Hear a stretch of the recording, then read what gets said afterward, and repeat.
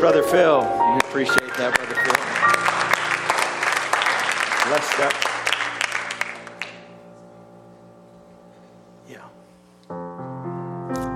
Let's just sing this. It's in the key of G. We'll sing this as Brother Aaron gets ready to come out. You can have your seats if you'd like. You don't have to. I won't make you. Bless that wonderful name of Jesus. Bless that wonderful name. Oh, sing it out.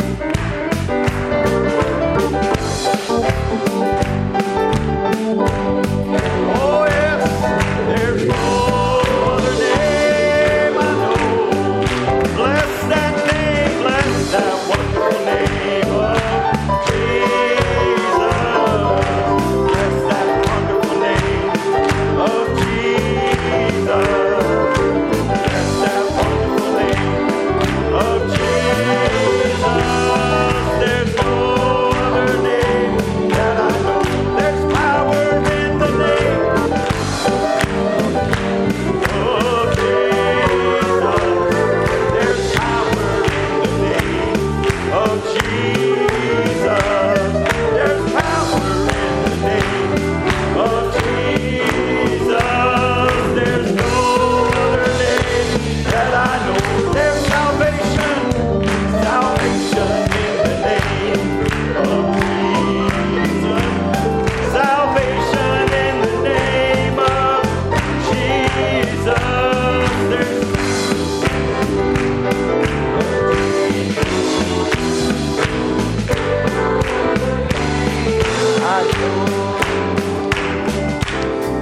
Amen. It's a wonderful name, isn't it? There's salvation in the name of Jesus. There's healing in the name of Jesus. There's power in the name of Jesus. Amen. We serve a very real and living and almighty God. Amen. Let's talk to him. Father, once again, we just want to say thank you for the opportunity to gather together with your people, Lord. Lord, in your presence. And Lord, we are expecting you now, Lord, to come and take control. I ask, Lord God, that you would do the speaking. Lord, that you would just help me tonight, Lord, to deliver the thought that you laid on my heart, Lord. Lord, and to not speak or say anything, Lord, that wouldn't be pleasing to you or would go outside, Lord, the realms of what it is you would want me to speak. But Lord, that you would just anoint now and anoint the ears to hear, Lord, that all things would be received, Father, tonight, even in the spirit as which you gave it, Father. Lord, I just ask now your blessings upon this service, that you would just take complete control. In Jesus' name we pray. Amen. Amen. Amen. If you have your Bibles with you tonight, I ask you to turn with me to the book of Genesis, chapter 49. The book of Genesis, chapter 49. I was looking at this thought on Saturday night and studying and pondering and trying to decide which way it was that I was to go. And then Brother Joe comes out Sunday morning and preached that wonderful message there on the Exodus and Kadesh Barnea. And it really just confirmed to me exactly what I was looking at and how I was supposed to go in this direction. So I just pray you'll bear with me tonight as we go through this. Maybe a little bit of a I don't want to call it a Bible study, but we will read a lot of scriptures and try to pull some different things out of those scriptures as we go along. Amen. I just hope that tonight that you'll be encouraged to press on, encouraged to press all the way in and not stop short of what God has for each and every one of us. Amen. Tonight we're going to read here in verse 1, and we're going to read down quite a few verses as we read of Jacob in his last moments here on the earth, as he calls his sons to him and begins to pronounce his blessing upon them and pronounce prophecies over their lives. And Jacob called unto his sons and said, Gather yourselves together, that I may tell you that which shall befall you in the last days. Gather yourselves together and hear, ye sons of Jacob, and hearken unto Israel your father. Reuben, thou art my firstborn, my might, and the beginning of my strength, the excellency of dignity, and the excellency of power. unstable as water, thou shalt not excel. Because thou wentest unto thy father's bed, then defiledest thou it. He went up to my couch. Simeon and Levi are brethren, instruments of cruelty are in their habitations. O my soul, come not thou into their secret, unto their assembly. Mine honor, be not thou united, for in their anger they slew a man, and their self-will they dig down a wall. Cursed be their anger, for it was fierce, and their wrath, for it was cruel. I will divide them in Jacob and scatter them in Israel. Judah, thou art he whom thy brethren shall praise. Thy hand shall be in the neck of thine enemies. Thy father's children shall bow down before thee. Judah is a lion's whelp. From the prey, my son, thou art gone up. He stooped down. He couched as a lion, and as an old lion, who shall rouse him up?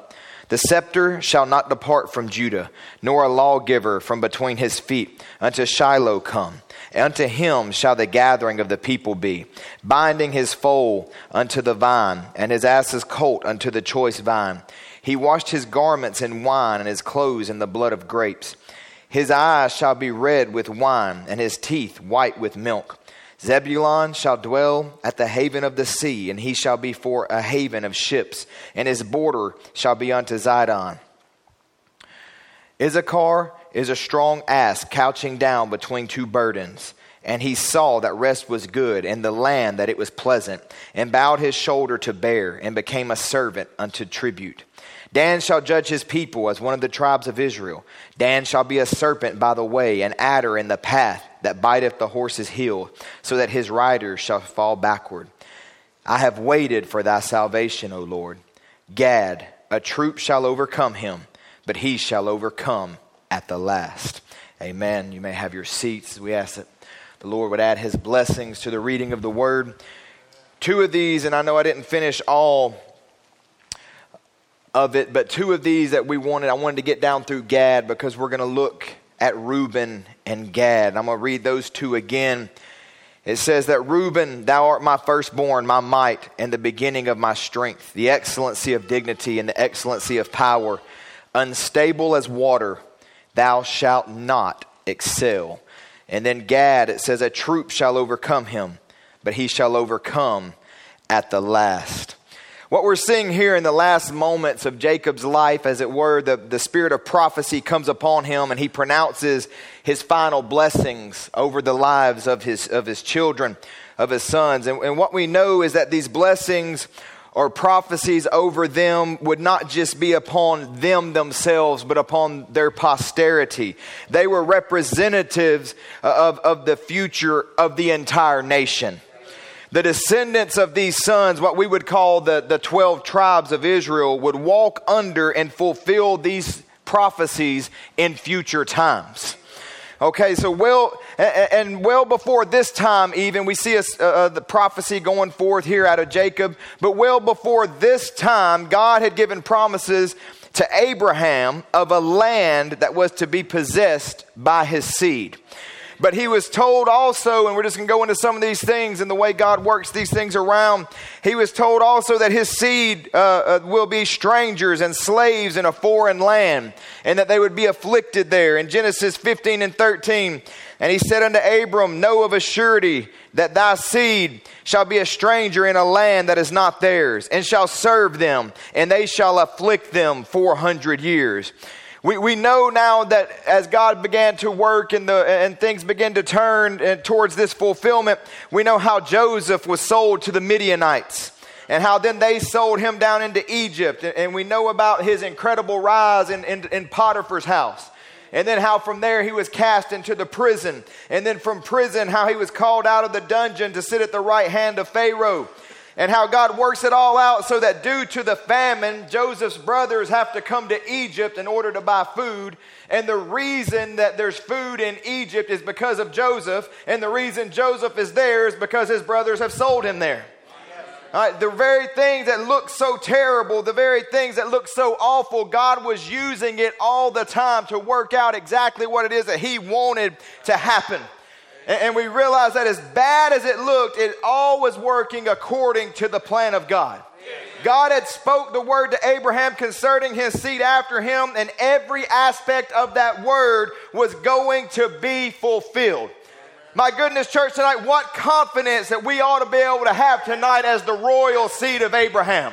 What confidence that we ought to be able to have when we look around and the world is falling apart and things seem to be at the worst they've ever been. It doesn't matter how things look. As the royal seed of Abraham, he's going to take care of every word he's ever promised you. Everything he said he would do, you can count on it tonight. You can have confidence tonight in the word of God. It doesn't matter how messed up the situation may seem. It doesn't matter how hopeless the situation may seem. He gave promises to Abraham and to his seed after him, and we are the possessors of those promises tonight.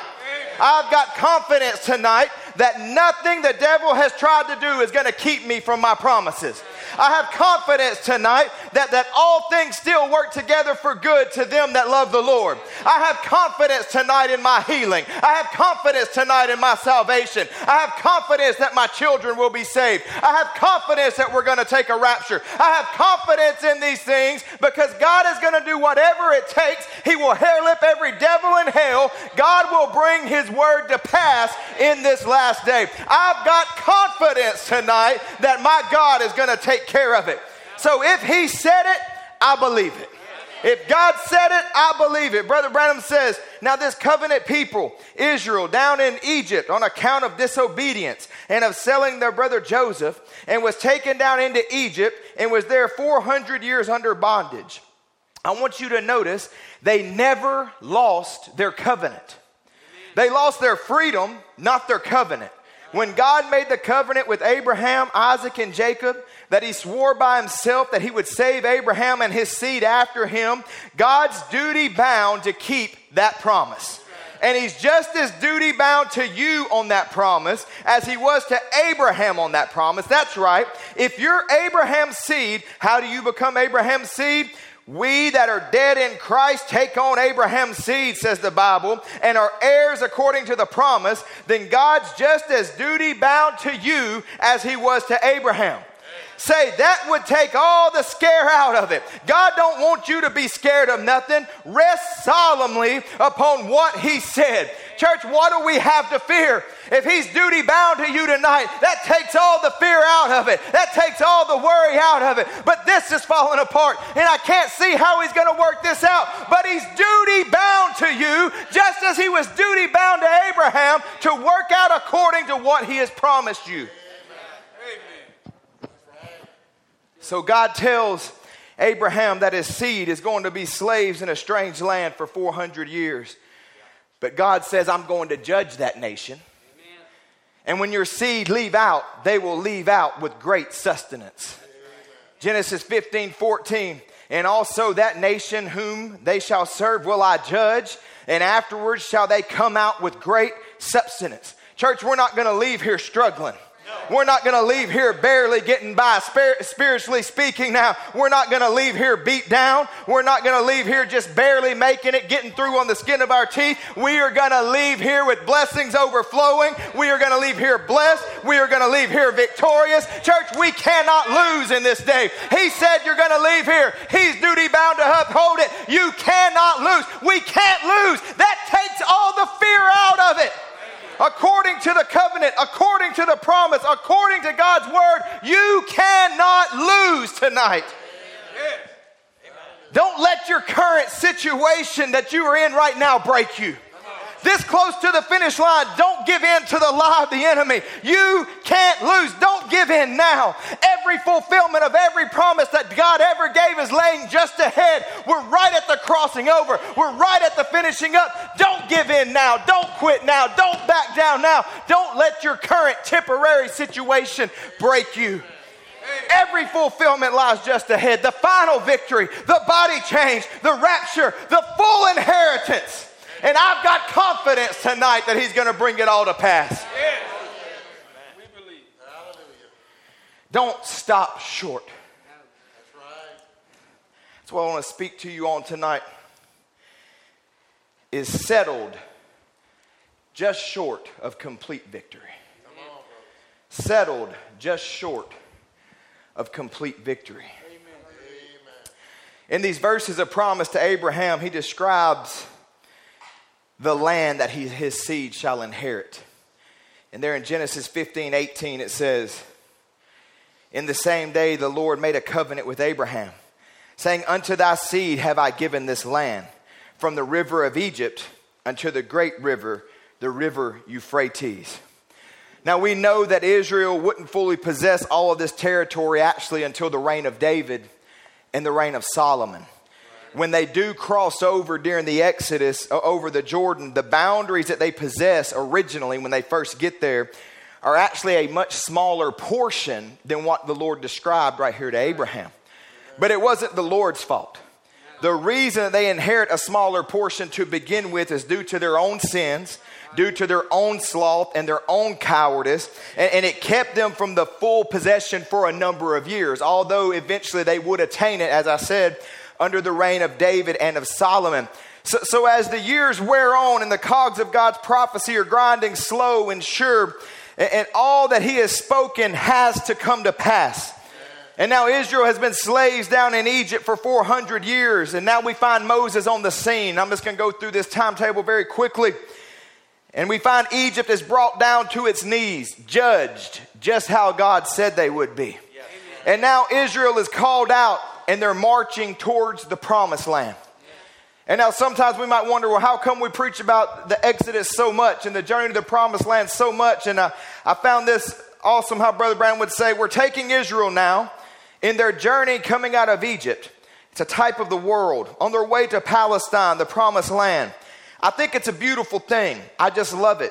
Pretty near every week I sit down and read through the book of Exodus, if I can, or as much of it as I can. I love it because it's a perfect type of the church today. The condition and how God is moving, how he moved then, what he did in the natural then, he's doing in the spiritual now.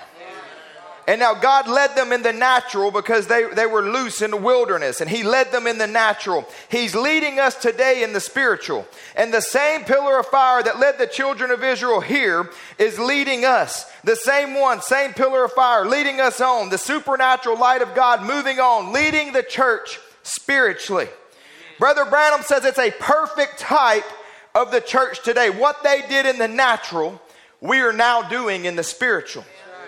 And now so many times when we look at Israel and we look at the Exodus, it comes across as negative because other than Joshua and Caleb, so many of the others failed, and others, they failed to cross over and they failed to take possession. And it's not necessarily negative preaching as much as it is pointing to their mistakes and saying, let's not do that.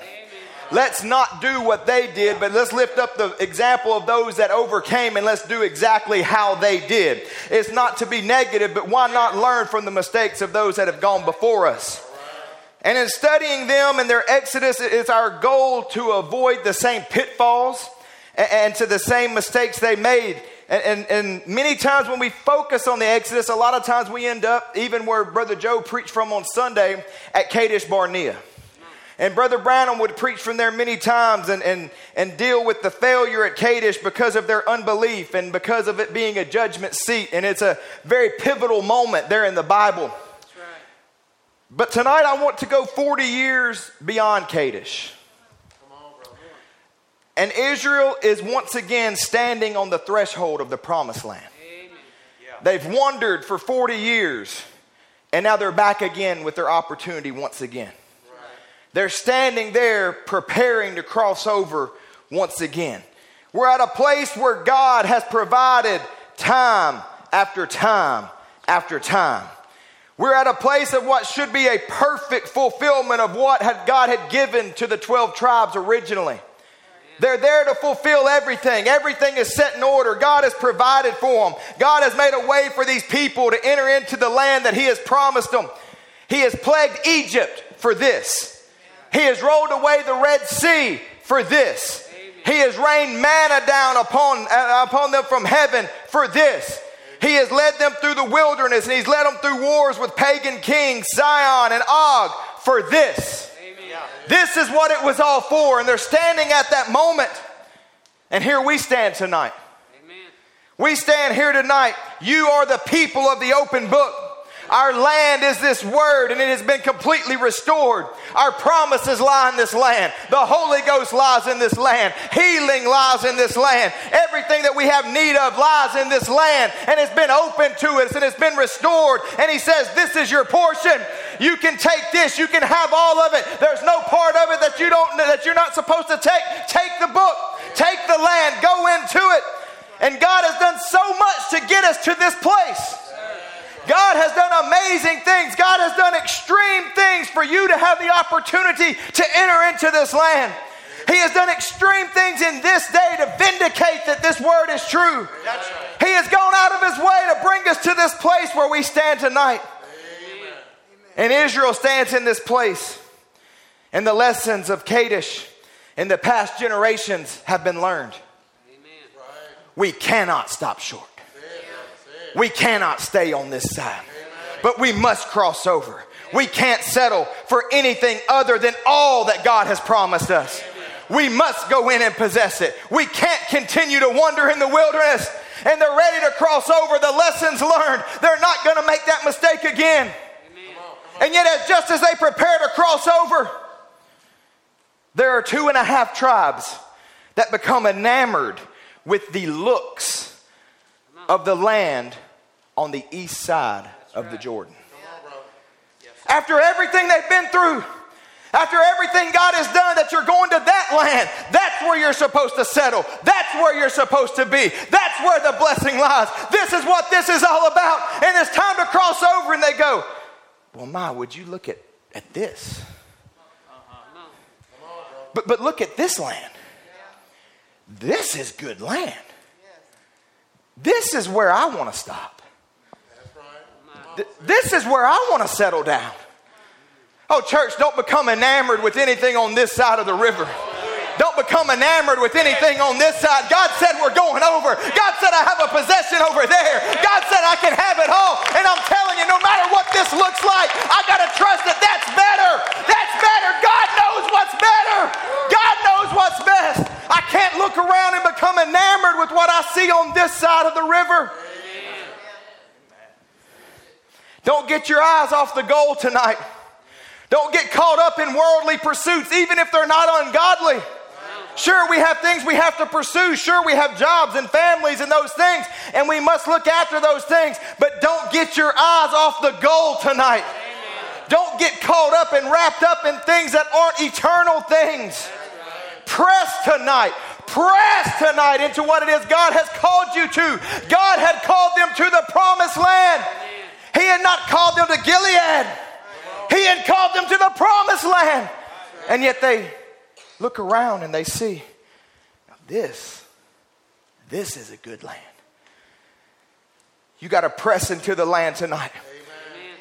Press into the open land of the Word. Press into the full open land of the Holy Ghost and everything that it has for you tonight. Do not settle where you are. Amen. Numbers 32, and we're going to be going through this whole chapter. Now the children of Reuben and the children of Gad had a very great multitude of cattle. And when they saw the land of Jazer and the land of Gilead, that behold, the place was a place for cattle. They liked the looks of the land from the middle point, east of the Dead Sea, bordering the east bank of the Jordan River, all the way up to the very northern tip of the Sea of Galilee. But it wasn't the promised land. Verse 2, the children of Gad and the children of Reuben came and spake unto Moses and to Eleazar the priest and unto the princes of the congregation, saying, Adaroth and Dibon and Jazer and Nimrah and Heshbon and Elilah and Shabam and Nebo and Beon, even the country which the Lord smote before the congregation of Israel, is a land for cattle, and thy servants have cattle. Moses, don't you know that we have cattle? We have cattle. Do you not think God would have took care of their cattle in the promised land? Amen. A land flowing with milk and honey. But God, you don't know my problems. You don't know my career that I'm going after. I got to be here and I've got to do that, because you don't think he's going to take care of those things for for you in the promised land? You don't think he's going to take care of those things for you walking in his will? But they said, we have cattle. And this is a land for cattle. This is a land for cattle. These 2.5 tribes had large herds of cattle. And they saw this land as ideal for them. Verse 5. Wherefore said they, if we have found grace in thy sight, let this land be given unto thy servants for a possession, and bring us not over Jordan.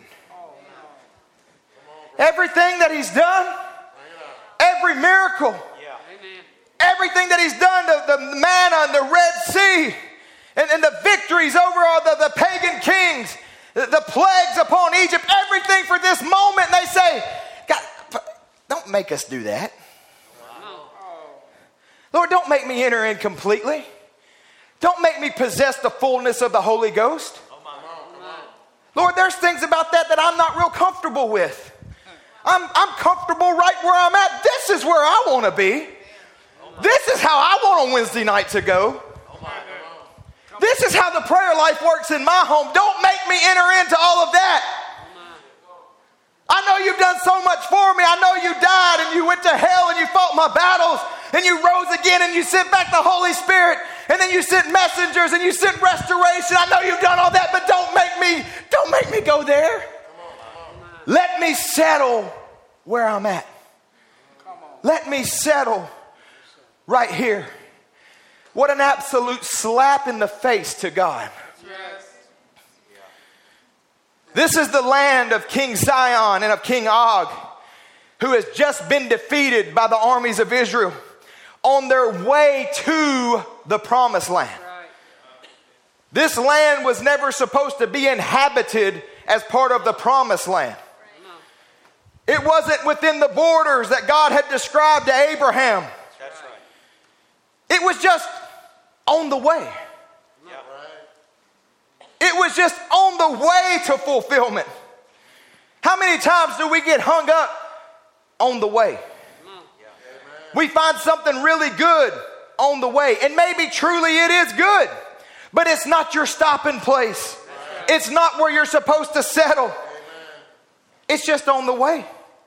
You could even say that about the moves of God and what happened with different groups down through the ages. Luther stopped at justification, but justification was just on the way. Amen.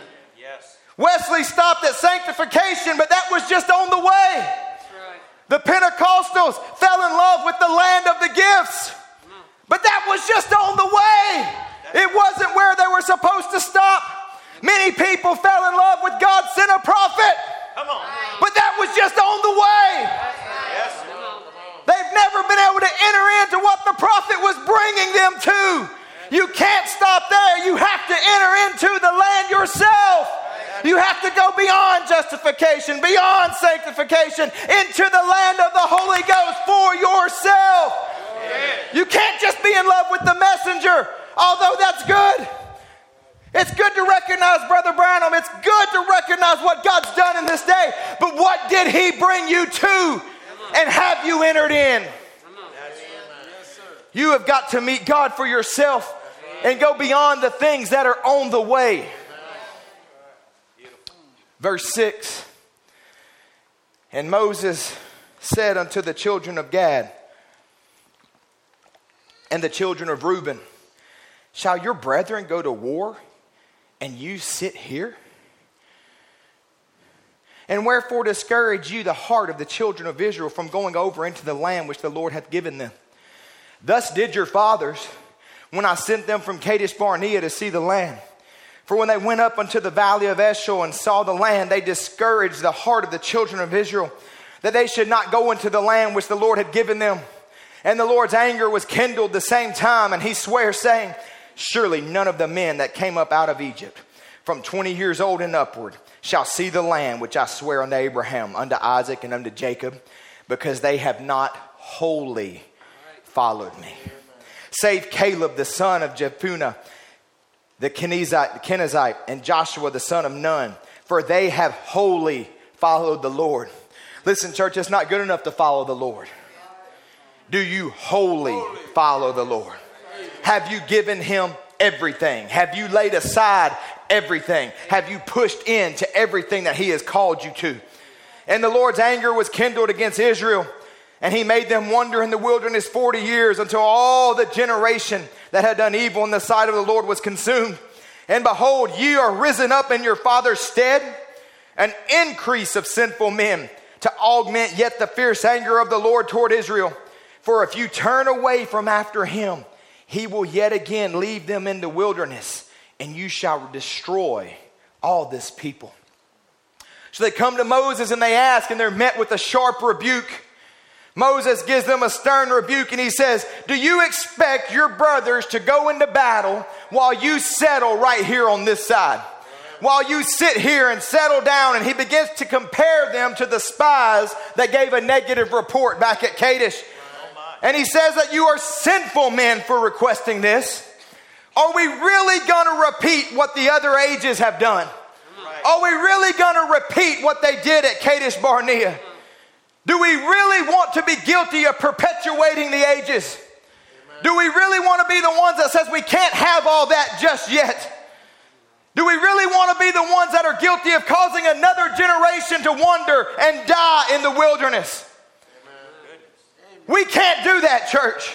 We can't keep putting it off. We have to have all that the Word says we can have. We have to be all that the Word says we can be. We have to do the greater works. We have to push into the Holy Ghost. We have to, because either this is truth or it isn't truth. It's time to quit wandering around the mountain. If God be God, if this message be true, we are an undefeatable army. We can do the greater works. We can overcome. The sick will be healed. The young people can have the Holy Ghost. It's either true or it isn't. Are we going to be the ones that go in and take it? Or are we once again going to perpetuate things and lose another generation to the wilderness?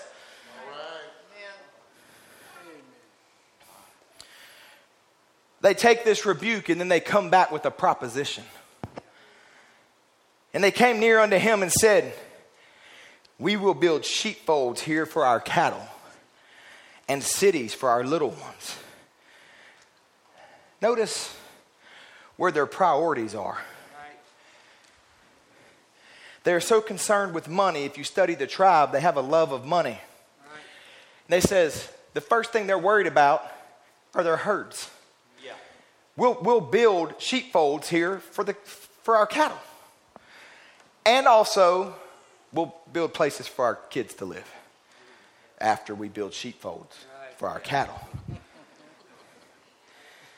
But we ourselves will go ready armed before the children of Israel until we have brought them unto their place. And our little ones shall dwell in the fenced cities because of the inhabitants of the land. In other words, we're willing to abandon our kids here. That's right. And we'll come over there into the promised land. We'll even fight with you. Yeah. We're going to leave our kids behind. They'll be okay inside the walls. There's a lot of bad people, the inhabitants. Yeah. But the women and children will be fine. We're going to abandon them. As long as we get to settle where we want to settle. And we'll come in before you, verse 18, and we will not return unto our houses until the children of Israel have inherited every man his inheritance. For we will not inherit with them on yonder side Jordan or forward, because our inheritance is fallen to us on this side Jordan eastward. Now notice the way they even try to word things. It's not that because we want this inheritance, but now it's turned because this is what has fallen us. This is what our inheritance is to be. Playing the humble card. We'll take this.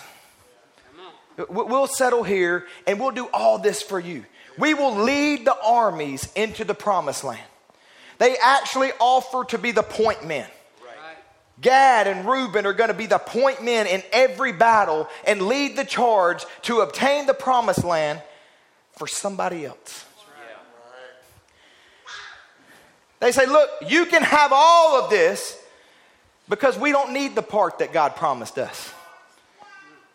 You can have it all. Our inheritance has fallen somewhere else. In other words, what they say here, if you break it down, is they will each get more land than they were even supposed to get. Yeah. We're doing you a favor. That's right. Yeah. You're going to get more. You can have all of it. Yeah.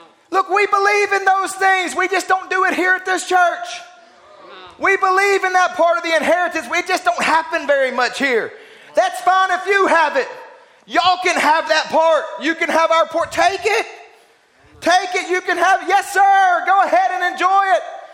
Go ahead and relish it. There's just more of it for you now.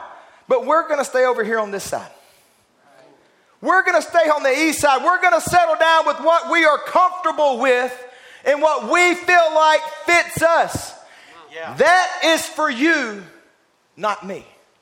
Yeah. All right. Listen, the promised land was for all 12 tribes, not for 9.5. Yeah. They were all supposed to cross over. Church, don't ever get it in your head that there's some going to do this and some going to do that. We are all called to overcome Laodicea. We are all called to the baptism of the Holy Ghost. We are all called to the promised land of the Word. It is for each and every one of us, and God intends for each one of us to cross over into the land, not to stay short and set up shop on the east side. They were all supposed to be placed inside the borders that God had established for them. And herein lies a problem. The problem here is that some people want to place themselves instead of being placed. Some people do not like to operate underneath a headship or a hierarchy, even as God has set up. And they want to place themselves, and they want to choose for themselves, and they want to do what they think is best for themselves. Their pride gets in the way of subjecting themselves. They want a say in everything. They don't want to let go of their own will. Amen. And in this situation, it does seem that pride played a role in the choosing of land, because Reuben had been the firstborn of Israel, but he had lost his birthright. Right. Other tribes, and especially Judah, had risen above him so that he could not expect the best lot in Canaan. Right. The tribe of Gad descended from the firstborn of Zilpah. And Manasseh too was a firstborn, but knew that he must be surpassed by Ephraim, his younger brother. And so he too coveted first choice. We were firstborns. We're supposed to get to choose. I'm Reuben, I'm Gad, and I'm Manasseh. We were firstborns.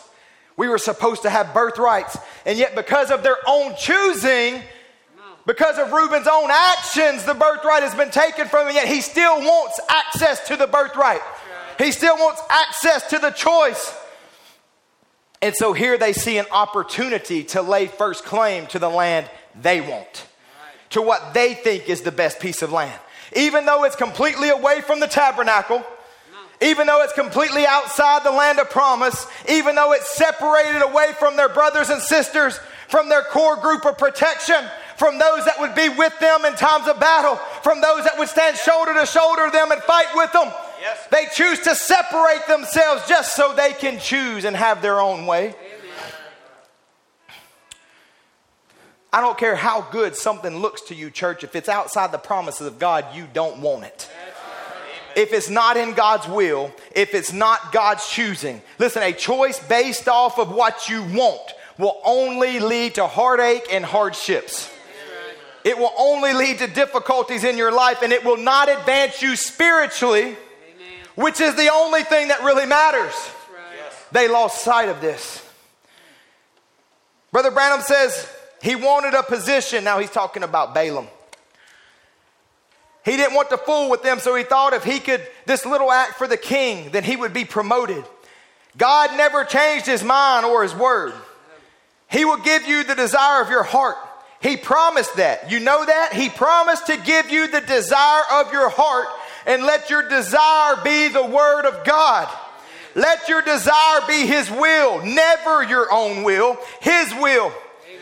He says if you ask for something, he don't give it to you, say, thank you, Lord. You know what's good. Right. Oh, how difficult that is sometimes. And sometimes we confuse the knock and keep on knocking with coming back over and over, even though we know the answer. Oh my. Right. When something's outside of the will of God, you're not supposed to knock and keep on knocking. But if it's something like healing that we know is God's will, or salvation like we know is God's will, or the Holy Ghost like we know is God's will, yes, sir, you knock and you keep on knocking because those things are in the promised land. But if it's, Lord, I want to leave and go there. Lord, I want this job. I want that boyfriend. I want that girlfriend. I want to marry this one. And he says, no, don't come back again. Have you reconsidered? What if we do it like this, Lord? And what if I promise to do this? What if I promise to do this, Lord? Come on. Brother Branham says he'll give you the desire of your heart. That's right. He'll give it to you, but he knows what's good. That's right. But the tribes here make their choice with their eye. That's right. Just like Lot had done when he lifted up his eyes and he saw greener pastures down towards Sodom. And without thought of his family, without thought of his children, without thought of his grandchildren in the future, or his wife or his family, he doesn't think about spiritual implications, and he makes his choice and he chooses his path based off of grass. Yes. Grass. Grass is greener. Don't ever make choices based off the grass is greener. If God leads you to greener pastures, praise the Lord. But I don't care if you're sitting up in a desert. If it's where God has led you and to sit there, I suggest you dig, because there's probably water there for you somewhere. He led you there for a reason. He put you in that place for a reason. And if he led you there and he put you there, he'll see you through wherever you're at and whatever you're going through. But don't run off to greener pastures just because your eyes see greener pastures. And here they are. Notice something here. They are choosing just like Lot chose. And they're literally looking on some of the exact same plains that Lot looked upon. Amen. They're looking there on Gilead in the plains of Jordan. The tribes of Reuben and Gad have requested that they be given land in this territory east of Jordan because it was suitable for their needs as livestock grazers. You know, sometimes we have some pretty silly reasons why we don't go on with God. We give some pretty silly excuses of why we've been stuck where we are. It's somebody else's fault and somebody else did something.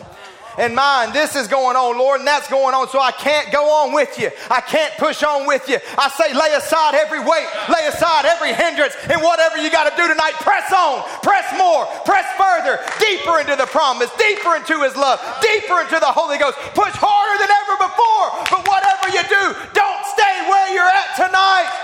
Don't stand still. Don't settle short of victory.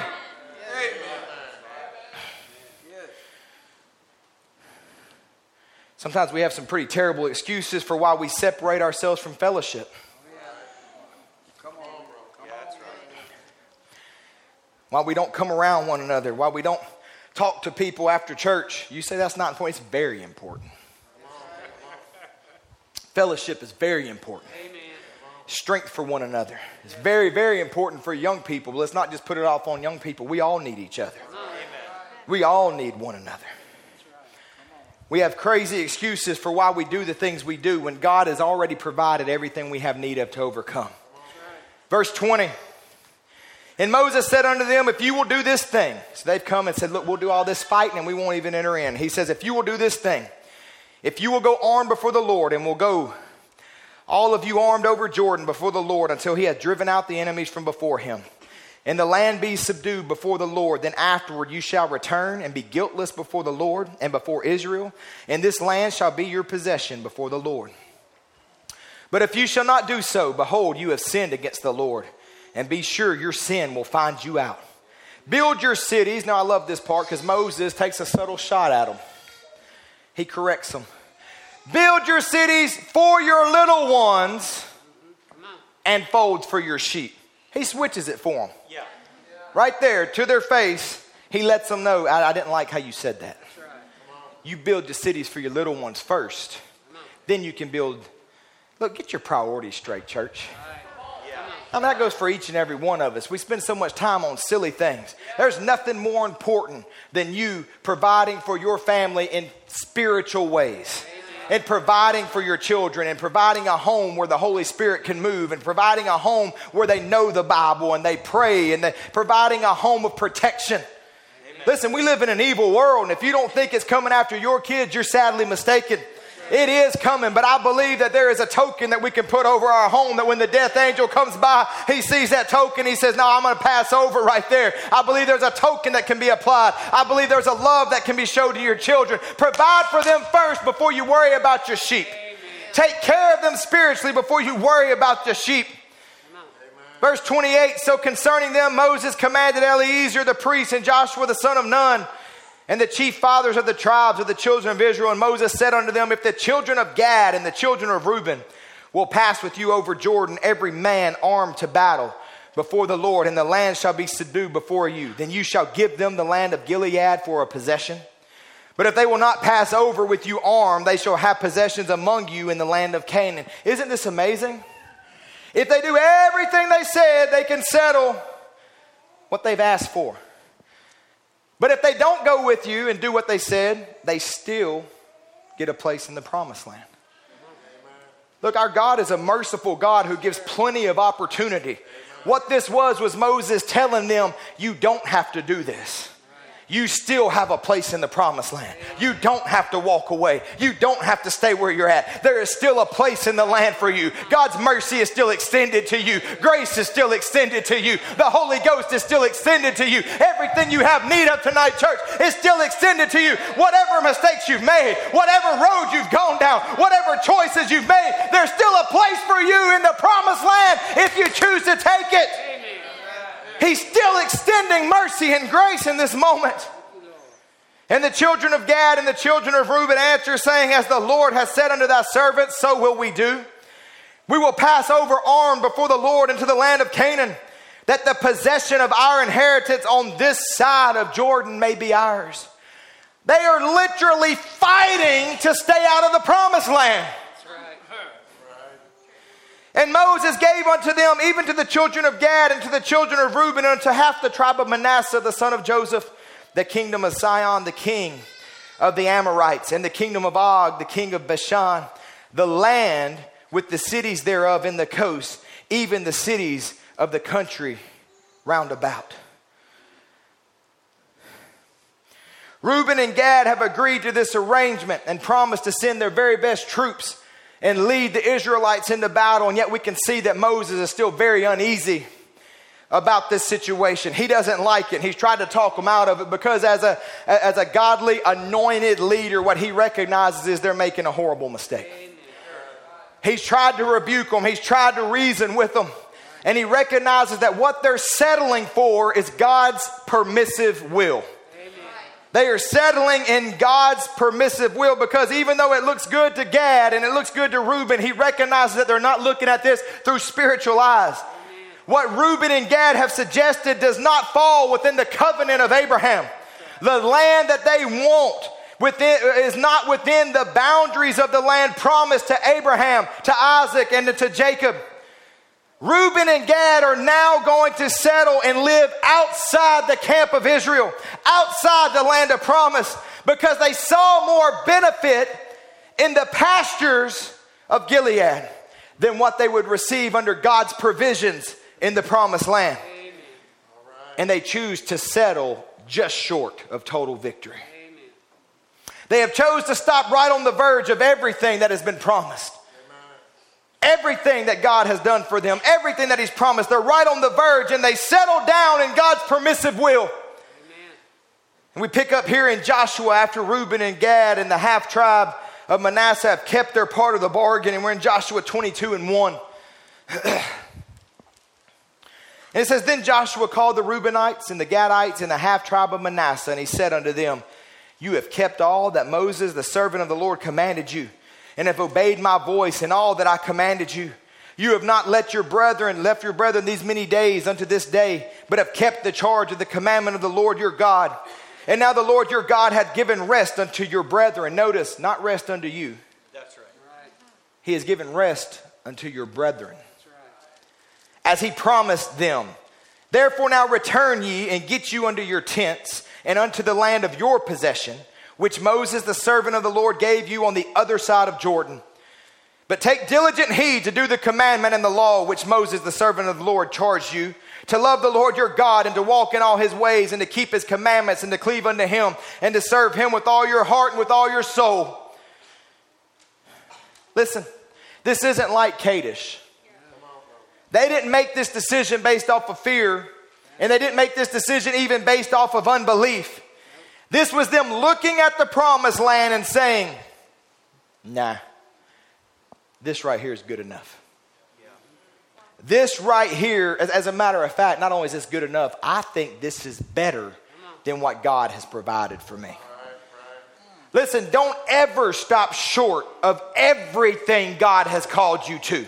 Don't ever stop short of everything God has provided for you. Because I promise you, no matter what your eyes tell you, what God has for you is better than anything you could ever do. His thoughts are higher than your thoughts. I don't know about y'all, but anytime I think something's going to work out, it doesn't. Anytime I do something on my own, it fails. But I know my God has never failed. I know my God is a provider. I know he knew exactly what I had need of before the foundation of the world. And he laid it out for me. And I may not understand. And it may hurt sometimes. And I might not can figure it all out. But I know it's what I need to get me to the promised land. I know it's what I need to get me in the place that he wants me to be. Yes. And I'm not going to take what my eyes see over what he has prepared for me. Don't ever do what you want when God is calling you to do something different. Because God's permissive will is actually a very dangerous place to be. Because you can be blessed in that place. And you can be fooled into thinking you're where you're supposed to be. You can become comfortable in that place. But you will pay for staying in that place. Brother Branham says, yet he grants you permission. To permit your will, a permissive will, knowing what's in your heart. He knows it. You say, Brother Branham, I do so-and-so, and it don't bother me. God blesses me every day. I sing in the Spirit. I dance in the Spirit. He'll permit it. Go ahead. That's right. But what are you going to do? I wear shorts and I do this. It don't bother me. I know my faith is in Christ, not in what I wear. But the Bible said there's something to it. See, what will you do? You'll make a stumbling block like Balaam did before every one of them other women. What you'll do to your young girls, you'll have a bunch of Rickettas. That's exactly right. A bunch of little painted up Jezebels, see? But God will prosper you. Why? He blesses me. I don't doubt that. He blessed Balaam too, see? Certainly he'll bless you. You're walking in his permissive will, not his perfect will. God doesn't change his mind just because he blesses you. Amen. He says, yet he prospers you. You can't believe that by prosperity. You can't judge God by prosperity. The world prospers. Balaam prospered, but brother, you judge God by his word. He keeps his word and identifies it to be the truth. So remember, friend, as long as you live, don't you never forget this. God doesn't change his mind. Yet he will bless you. He will let you go in his permissive will, but he won't change his mind. He won't change his plan. He won't change his word for you. No, sir. You've got to change. You can't have God's word to match your experience. You've got to have your experience match God's word. Listen, not every blessing is in the will of God. In other words, not all things that we call blessings are actually blessings long term. Look at the rich young ruler. Look, compared to everybody else, they looked at him and thought, that man is blessed. But why can't I be blessed like him? His life just has blessing after blessing poured out upon him. Everything he touches turns to gold. That is a blessed man. And yet the things they called blessings were the very thing that kept him out of heaven. The things they call, listen, if you're walking according to the will of God and you live in a shack, you are blessed. If you're walking according to the will of God and you have these promises that are as good as done, I don't care what the circumstances say, you can't be any more blessed than walking in the will of God. You can't be any more blessed than following the message of the hour. You can't be any more blessed than having the Holy Ghost residing on the inside of you. Quit looking at others saying that one's blessed and that one's blessed and that one's blessed. No, sir, I'm blessed. I'm blessed to know this message. I'm blessed that he called my name. I'm blessed with the Holy Ghost. I'm blessed with promises that he will fulfill, just like like he did for Abraham, he'll do it for me. I am blessed. That's the blessings I'm looking for. That's what I'm walking in. I don't care who is against you. I don't care what it looks like. I don't care what disease is standing in your way. You can't be more blessed than walking in the promises of God. God will allow you to choose, though. Sure he will. He'll let you stay put when you're told to go. Sure he will. And he may even bless you there. Or he'll let you go when you've been told to stay put. But you'll pay for it long term. 1 Chronicles 5:9. And eastward he inhabited unto the entering in of the wilderness from the river Euphrates, because their cattle were multiplied in the land of Gilead. It looks like they made a good choice. They are blessed. Their cattle have multiplied so much that they're spread all over the land of Gilead. And in the days of Saul, they made war with the Hagarites, who fell by their sword, by their hand, and they dwelt in their tents throughout all the east land of Gilead. And their cattle has increased. They're winning battles. This is a blessed people. Brother Branham said, God permitted Israel to take a law in Exodus the 19th chapter when grace had already given them a prophet. Pillar of fire, a sacrificed lamb, a delivering power, but they cried out for law. It wasn't God's will, but it was injected because man wanted it. And he was cursed by the very law that he wanted. It's best to have God's will. That's what he taught us. Thy will be done. Thy kingdom come. Thy will be done. We must submit ourselves to his will and his word. Don't question it. Believe it. Don't try to find a way around it. Just take it the way it is. So many wants to go around and get some other way. And when you do, you find yourself going on. You find God blessing you, but you're working in his permissive will and not his perfect divine will. Amen.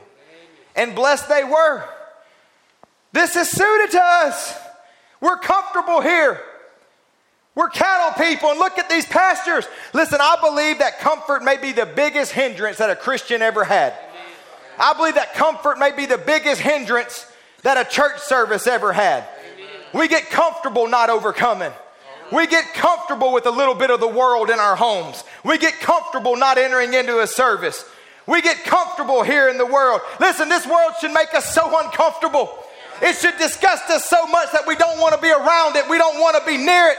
There should be a disgust for the filth of this world that we push further and further into the word, further and further into the promise, and further away from the boundary line.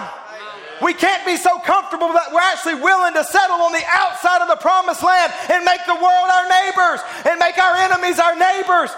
There should not be that much of a comfort level. Press further into the promise, not settle right on the outskirts to where there's no buffer between us and the world. You have to press in, press further. Don't settle just short of victory. Amen. Listen, you are a people of the book tonight, an open book tonight. The word has been restored. There's been a loosing from the bonds of Egypt. Amen. There's been a loosing from the personal taskmasters that have beat you and attacked you. We've been freed from the ideas of man, freed from formal creeds and doctrines, freed to worship him in spirit and in truth. I say enter into that. Go into that. Don't stay on the outskirts of it. By God's grace, you're a people to who the land of the word has been totally restored. Right. It's open to you, and he's saying, go in. Amen. Press in. Amen. Press into the open word. It's been open completely in the last day, and you can't stop short. Amen. Because of where we stand, we are without excuse for not being possessors of the promise. Those down through the other ages weren't expected to possess it all. But they were only expected to possess that which was open to them. And whatever was open to them, they were required to possess that. And they were expected to walk according to that light. But now there is a greater responsibility. There is a responsibility for you to possess all the land, because all the land has been opened. Light has shone on the whole land. You can't stop short. You don't have an excuse to stop short. You must possess all that light has shone on. Amen. How terrible it would be. What a shame it would be to be this close. To be standing there Not talking about it, but looking at it. Seeing it, watching everybody else go in, but stopping short. To actually walk in it. You've walked all through this word. You've walked all through this land. You've been partakers of it. Oh, and Gad and Reuben were able to walk into the land. They were able to fight for the land. They were able to stand and look at it and recognize it's good, and then choose to settle outside the land. They were some of the best fighters. They led Israel into the promised land and helped them conquer it and drive it out. They came to services. They prayed with people. They shouted. They fought battles in the church. They were fighters. They'd come to the meeting and shout and praise God and hear the word. They were warriors. They helped win the land. They helped you and they helped you and they helped create an atmosphere. And then they go back to their homes that's outside the promise. They go out, they go back to their home that's sitting in a place of danger. They go back to their homes that's in a compromised land. They came so far and settled just short. Listen, you've been on a journey just like the children of Israel. You've been through the wilderness. You've experienced the highs. You've experienced the lows. You've seen great victories and you've seen and witnessed the setbacks. You've followed the prophet's message all the way up to the crossing over. Look, so many people don't have any issue with the coming out. What they have an issue with is the going in. They let the message bring them out of bondage. They let the message take them through the wilderness. They let the message feed them, and they let the anointing of that message deliver them. But when it comes to crossing over into where the message was taking them all along, what was it taking you to? Where was it taking you to? It was taking you back to the original all along. It was taking you back to Pentecost all along. It was taking you back to the real baptism of the Holy Ghost all along. And you get there and you want to stop short. But it was taking you there all the time. That's what we got to cross into. Anything that stops short of what they had in the book of Acts, anything that stops short of what they had in the upper room in the very first church, anything that stops short of that is settling just short of victory. Anything that stops short of that. Where is it taking you? Back to the book of Acts. Back to a living God. Back to a real experience. And yet people are settling just short. He says that vine ever brings forth another branch. It'll be a Pentecostal branch with signs following the believer. Right back to the original. These hybrid things won't work. I know they're sticking in there called Christianity, but they're not Christianity. Amen.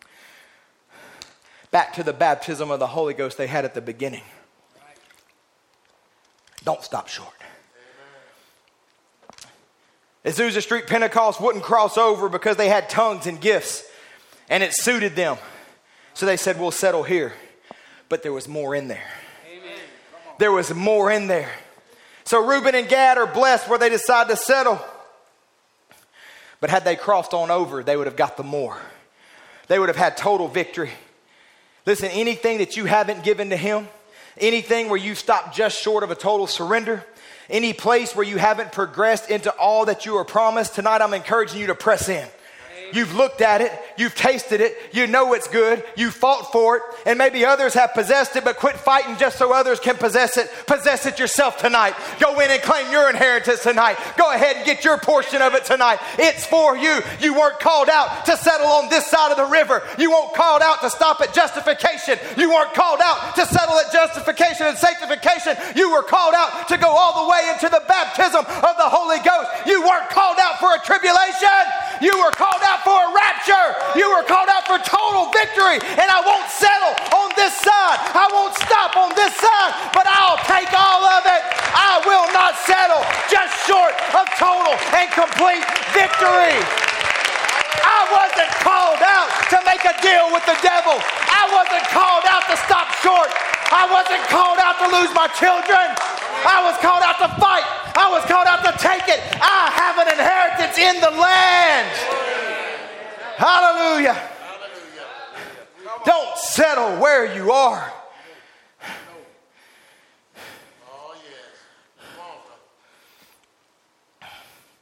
They have no problem with coming out. They see the wrongs of ages past. They see that God sent a prophet, but they can never fully enter into what the prophet brought them to. The whole of the inheritance. All that Christ died for was for this. All that his word declares, we can't stop short. Luther's age accepted the message, but they stopped short of sanctification. Wesley accepted the message, but stopped short. Pentecost accepted the gifts, but stopped short. And many today, walking by the very light that has illuminated the entire land, are choosing to stop short. The book is open. The seals are off. The land is available for you to take. It's open for you. And God has said, this is your portion. It's all for you. There's not one promise that doesn't belong to you.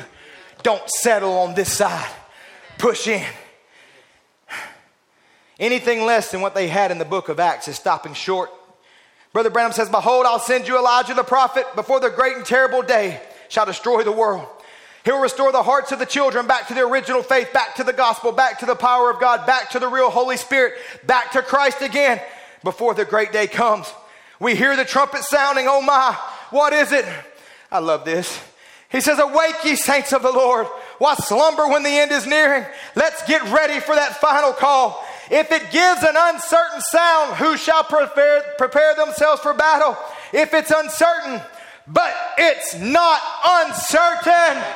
Oh, hallelujah. Want to quote, it's not uncertain. He said it's back to the original faith, back to the original gospel, back to the original Holy Ghost, back to Jesus Christ. Don't just come out, go in tonight. Yeah, if it's uncertain, who shall prepare? But it's not uncertain. I say prepare to take the land, prepare to cross over, prepare to get whatever inheritance God said you can have. Lord, I'll take that. Prepare for battle tonight. He says, and in the message of John in the last days, or the message of Elijah, the spirit that'll be in the church will take the hearts of the people that's fallen away from the Pentecostal fathers, turn their hearts back to the original message of Pentecost again as it started. The message of the covenant, the seventh star of the day. We're living in that day. Notice this generation, wicked and adulterous generation, will seek after a sign, and they'll get it. What kind of a sign? The sign of the resurrection. He is not dead, but he's alive. Our religion is not a history, it's a living fact. It's a living God. It's a living experience, as it was in the days of Jonas. I say I won't stop short of that right there. I'll have a living God in my home. I'll have a living God in my church. I'll have a living God amongst our youth group. I will have a living God. I won't stop short of that right there. I will have total victory. I will have healing. I will have deliverance. I will have the Holy Ghost. If it's in the Word, I will have it. I will not stop short. I'm going to bring this down to a close. Do not stop short. This may take a moment. I'm going to read some histories and some things. Reuben and Gad and the half-tribe of Manasseh suffered more persecution than any of the tribes. He'll let you have his permissive will, but there is consequences. He'll let you do what you want, but there are consequences. There are serious consequences for the disobedience of direct instructions. There are serious consequences to not walking in the will of God for your life when you know what that will is. Or when you've chosen not to seek his will and just go on your own. Although you may be a fierce fighter, although God may bless your works and bless your efforts, that is not always an indication that you are in his will. The tribe of Gad would eventually settle in an area prone to border raids by foreign invaders. Their location was never secure from attacks and invasion, since to the south it was exposed to the Moabites, and like the other tribes east of the Jordan, it was exposed on the north and east to Aram, Damascus, and to later the Assyrians. If you're not fully in and you hadn't pressed into the promise, your home, your life, your children are exposed. They are exposed to attack at any moment. They chose to not surround themselves with their brother and sisters. They chose to do their own thing. It's not important if my youth go to the youth gatherings. It's not important if we get them there. It's no big deal. And you chose to have them out here to where they're easily attacked, easily brought down, easily latched on to by other friends. Yes. Amen. Come on with it. Amen. It says this tribe was very detached from the other tribes, remaining just like Reuben, mostly a nomadic tribe of herders. No person of it is ever mentioned by name after the conquest. It is not included in the list of tribes in 2 Chronicles 27. And it is the only tribe not even mentioned in the Song of Deborah. Gad's borders are not well defined and probably shifted over time towards the north as pressure from Moab and Ammon increased. They don't even know where their borders are. They don't even know where they stand. They don't even know what they fight for because they never pushed in. God had given them established borders. He was going to show them, this is your land, and this is yours, and that's yours, and this is where you will flourish, and this is where you'll be blessed. But instead, they just chose this. No established borders. And when you have no borders, you have nothing to fight for. You have no reason to stand. You have no reason to fight. The Midrash would relate that when the descendants of Gad and Reuben did enter into Israel, for the first time they crossed over, they expressed regret at choosing to live outside of it. And they said, even a small portion of the promised land would be more valuable than twice the amount on the East Bank. Oh, church, even a small little portion of heaven, even just a little bit of this life, even whatever portion you choose to give me, God, is greater than anything the world can ever give me. It's greater than anything Satan can ever offer. Even a little bit on this side, Lord, I'll take it. I want what you have for me on this side. If it's just a little portion, if it's just a tiny piece, Lord, I choose this side. I will cross over and take what you have for me. Over time, Reuben becomes less and less prominent in Israel's history. In fact, some biblical historians claim that by Saul's time, Reuben was absorbed into the tribe of Gad and disappeared. Other biblical writers don't support that severe of a consequence, but rather, what we do find is that the tribe of Reuben took on the lifestyle of Bedouins and wandered around the desert fringes on the other side of Jordan, moving around with their flocks and herds. Technically, Reuben still held territory and maintained their tribal identity, but practically they didn't govern their territory or create any infrastructure within it or defend it. So their territory more and more came under the influence of other tribes. As Bedouins, Reuben just didn't have much interest in controlling territory or protecting their borders. Church, God has given us borders. He has told us what is ours. He has told us what belongs to us. He has told us what not to fool with and where not to go. And we are to defend those borders. We are to stay within those borders. But they had no desire for it because they didn't go into the promised land. Enemies constantly harassed Reuben and Gad. We find scripture in Judges 10 and 6. And the children of Israel did evil again in the sight of the Lord and served Balaam and Ashtaroth and the gods of Syria and the gods of Zidon and the gods of Moab and the gods of the children of Ammon and the gods of the Philistines, and forsook the Lord and served not him. And the anger of the Lord was hot against Israel, and he sold them into the hands of the Philistines and into the hands of the children of Ammon. And that year they vexed and oppressed the children of Israel 18 years. All the children of Israel that were on the other side of Jordan in the land of the Amorites, which is in Gilead. Yes. Yes. This next story is pretty brutal. But what am I driving home to you? We got to press all the way in. Amen. Do not stop where you're at. Do not settle just short of victory. We must take it all.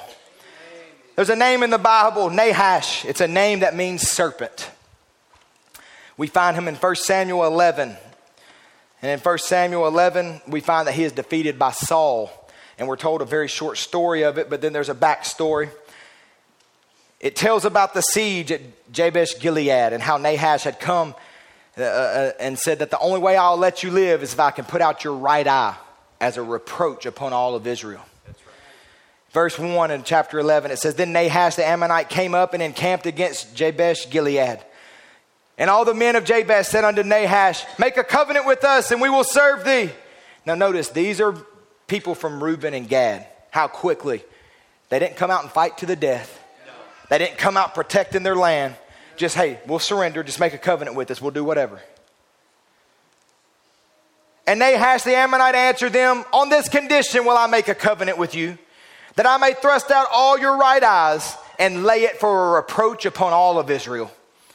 And the elders of Jabesh said unto him, give us 7 days respite, that we may send messengers into all the coast of Israel. And then if there be no man to save us, we will come out to thee. Then came the messengers to Gibeah of Saul and told the tidings in the ears of the people. And all the people lifted up their voices and wept. Just for the sake of time, I'm not going to finish reading this chapter, but Saul raises an army. And Saul, like a good brother does, even though the other tribes have settled outside, even though they have completely detached themselves from all the other tribes, even though they have forsook the entering into the promised land, Saul says, that's our brothers. And he raises an army and he goes out and he slaughters the enemy and he slaughters the king, and there's victory, and these are saved. But when they found the Dead Sea Scrolls, there was a complete explanation of Nahash's actions. It was discovered in the Dead Sea Scrolls. It was an actual additional paragraph that was supposed to go with Samuel 11. And it says that Nahash had conquered all the tribal lands of Gad and Reuben. It says, Nahash, the king of the children of Ammon, sorely oppressed the children of Gad and the children of Reuben, and he gouged out all their right eyes. And he struck terror and dread in Israel. There was not one left among the children of Israel beyond the Jordan whose right eye was not put out by Nahash, king of the children of Ammon, except the 7,000 men who fled the children of Ammon and entered into Jabesh Gilead. About a month later, Nahash the Ammonite went up and besieged Jabesh Gilead. In other words, Nahash had conquered all their land of Gad and Reuben, and a portion of the population had managed to flee to this place, and that's where Saul had rescued them. And they were the only ones left who had not had their right eye completely plucked out. Toy with the world. Live next to the world. Don't separate yourself from the world and your vision gets messed up. You begin seeing things wrong. You lose your vision. You begin thinking that the sheep are more important than the kids. You begin to think this don't matter and that don't matter, and you don't even go out and fight to protect your lands. But once you've entered into that promised land and you've gone through everything for it, and God has secured your borders and said, you fight for this. This is yours. This is mine.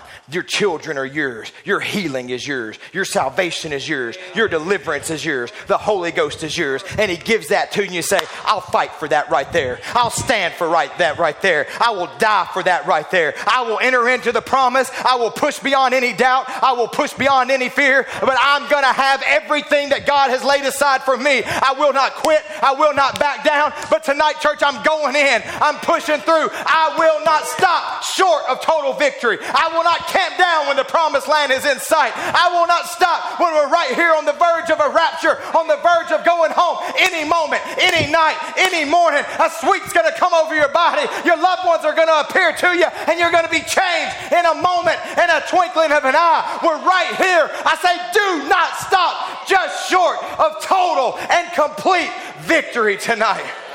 Hallelujah. You can stand to your feet with me tonight. Hallelujah.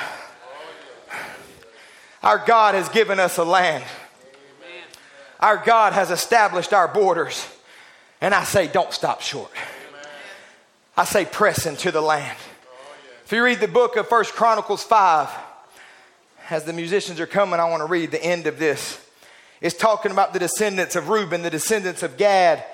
And then if we look in verse 23, it's talking about the half tribe of Manasseh.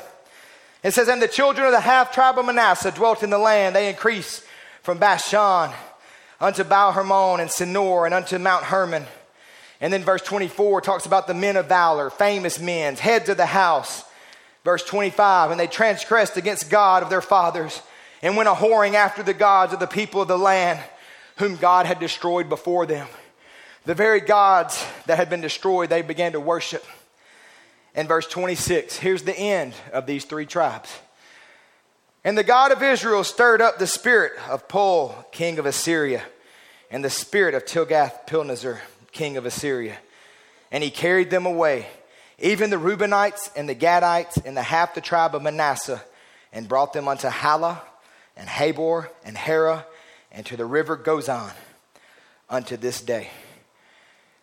Years and years before Babylon ever carried off the children of Israel, they were already gone. Because there was no one there to defend them. There was no border between them and the world. Their brothers couldn't get to them in time in an emergency, and they couldn't get to their brothers because they didn't press all the way in. God will let you have it your way. God will let you live in his permissive will, but there are consequences to it. Don't stop. Don't give up. Don't get distracted. Press into this word more than ever before. Press into the Holy Ghost more than ever before. Ask God for a refilling more than ever before. If there's a promise in this Bible, God wants you to possess it. Don't settle for partial healing. You can have all your healing. Don't settle for just a baptism of the Holy Ghost on your flesh. You can have a deep insealing of the Holy Ghost. You can have a refreshing. Your home can have it. Your children can have it. Tonight, I say, don't settle. Brother Aaron, I'm tired. I'm weary. I'm worn down. I've come so far. I've conquered a lot. So had Reuben and Gad. I've come through so many things. I've come through the Red Sea. I've come through the plagues. I've come through the wilderness. I drank water from the rock. I'm tired. I'm worn out. I've been so much. This looks like a good place to settle down. This looks like a good place to finish. No. We're never finished until he calls us home. Amen. I want to be gaining ground until I go. I want to be whooping devils until I go. As long as there's breath in my body, I want to be taking steps. I want to be getting possession. I want to be preaching the gospel. I want to be pronouncing healing. I want to be pronouncing victory until there's no breath left in my body. I want to be taking ground. I want to be going further. I want to be going deeper. I want to cross over. There is no place for us to settle down until we cross over. Until we cross over, there's no stopping. Press the battle. Press the battle. If you only knew what lay just ahead. Don't stop short, church. Father, we love you tonight and we thank you for your word. Lord, I pray that each one of us recognize tonight that your will is better for us than anything we could ever come to on our own. Lord, tonight I just want to encourage the people, don't stop short. Do not stop short, but press in. Press into the Holy Ghost. Press into the promised land. Cross over. Just don't settle short of everything that you've done for us, Lord. You paid the price. And Lord, we give you thanks for it tonight. Lord, as a church body, I pray we'll take another step. Lord, as an individual, as a leader of a home, Lord, I say as for me and my house, we're going to keep going. We're going to keep fighting. We're going to keep pressing. Lord, I pray that you'll just bless the word now, Lord. May it find its resting place in your people's heart. In Jesus' name, amen. Amen. I'd rather have Jesus than anything,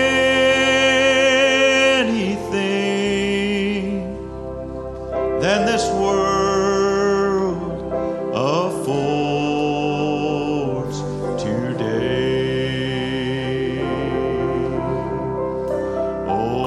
I'd rather have Jesus than sin.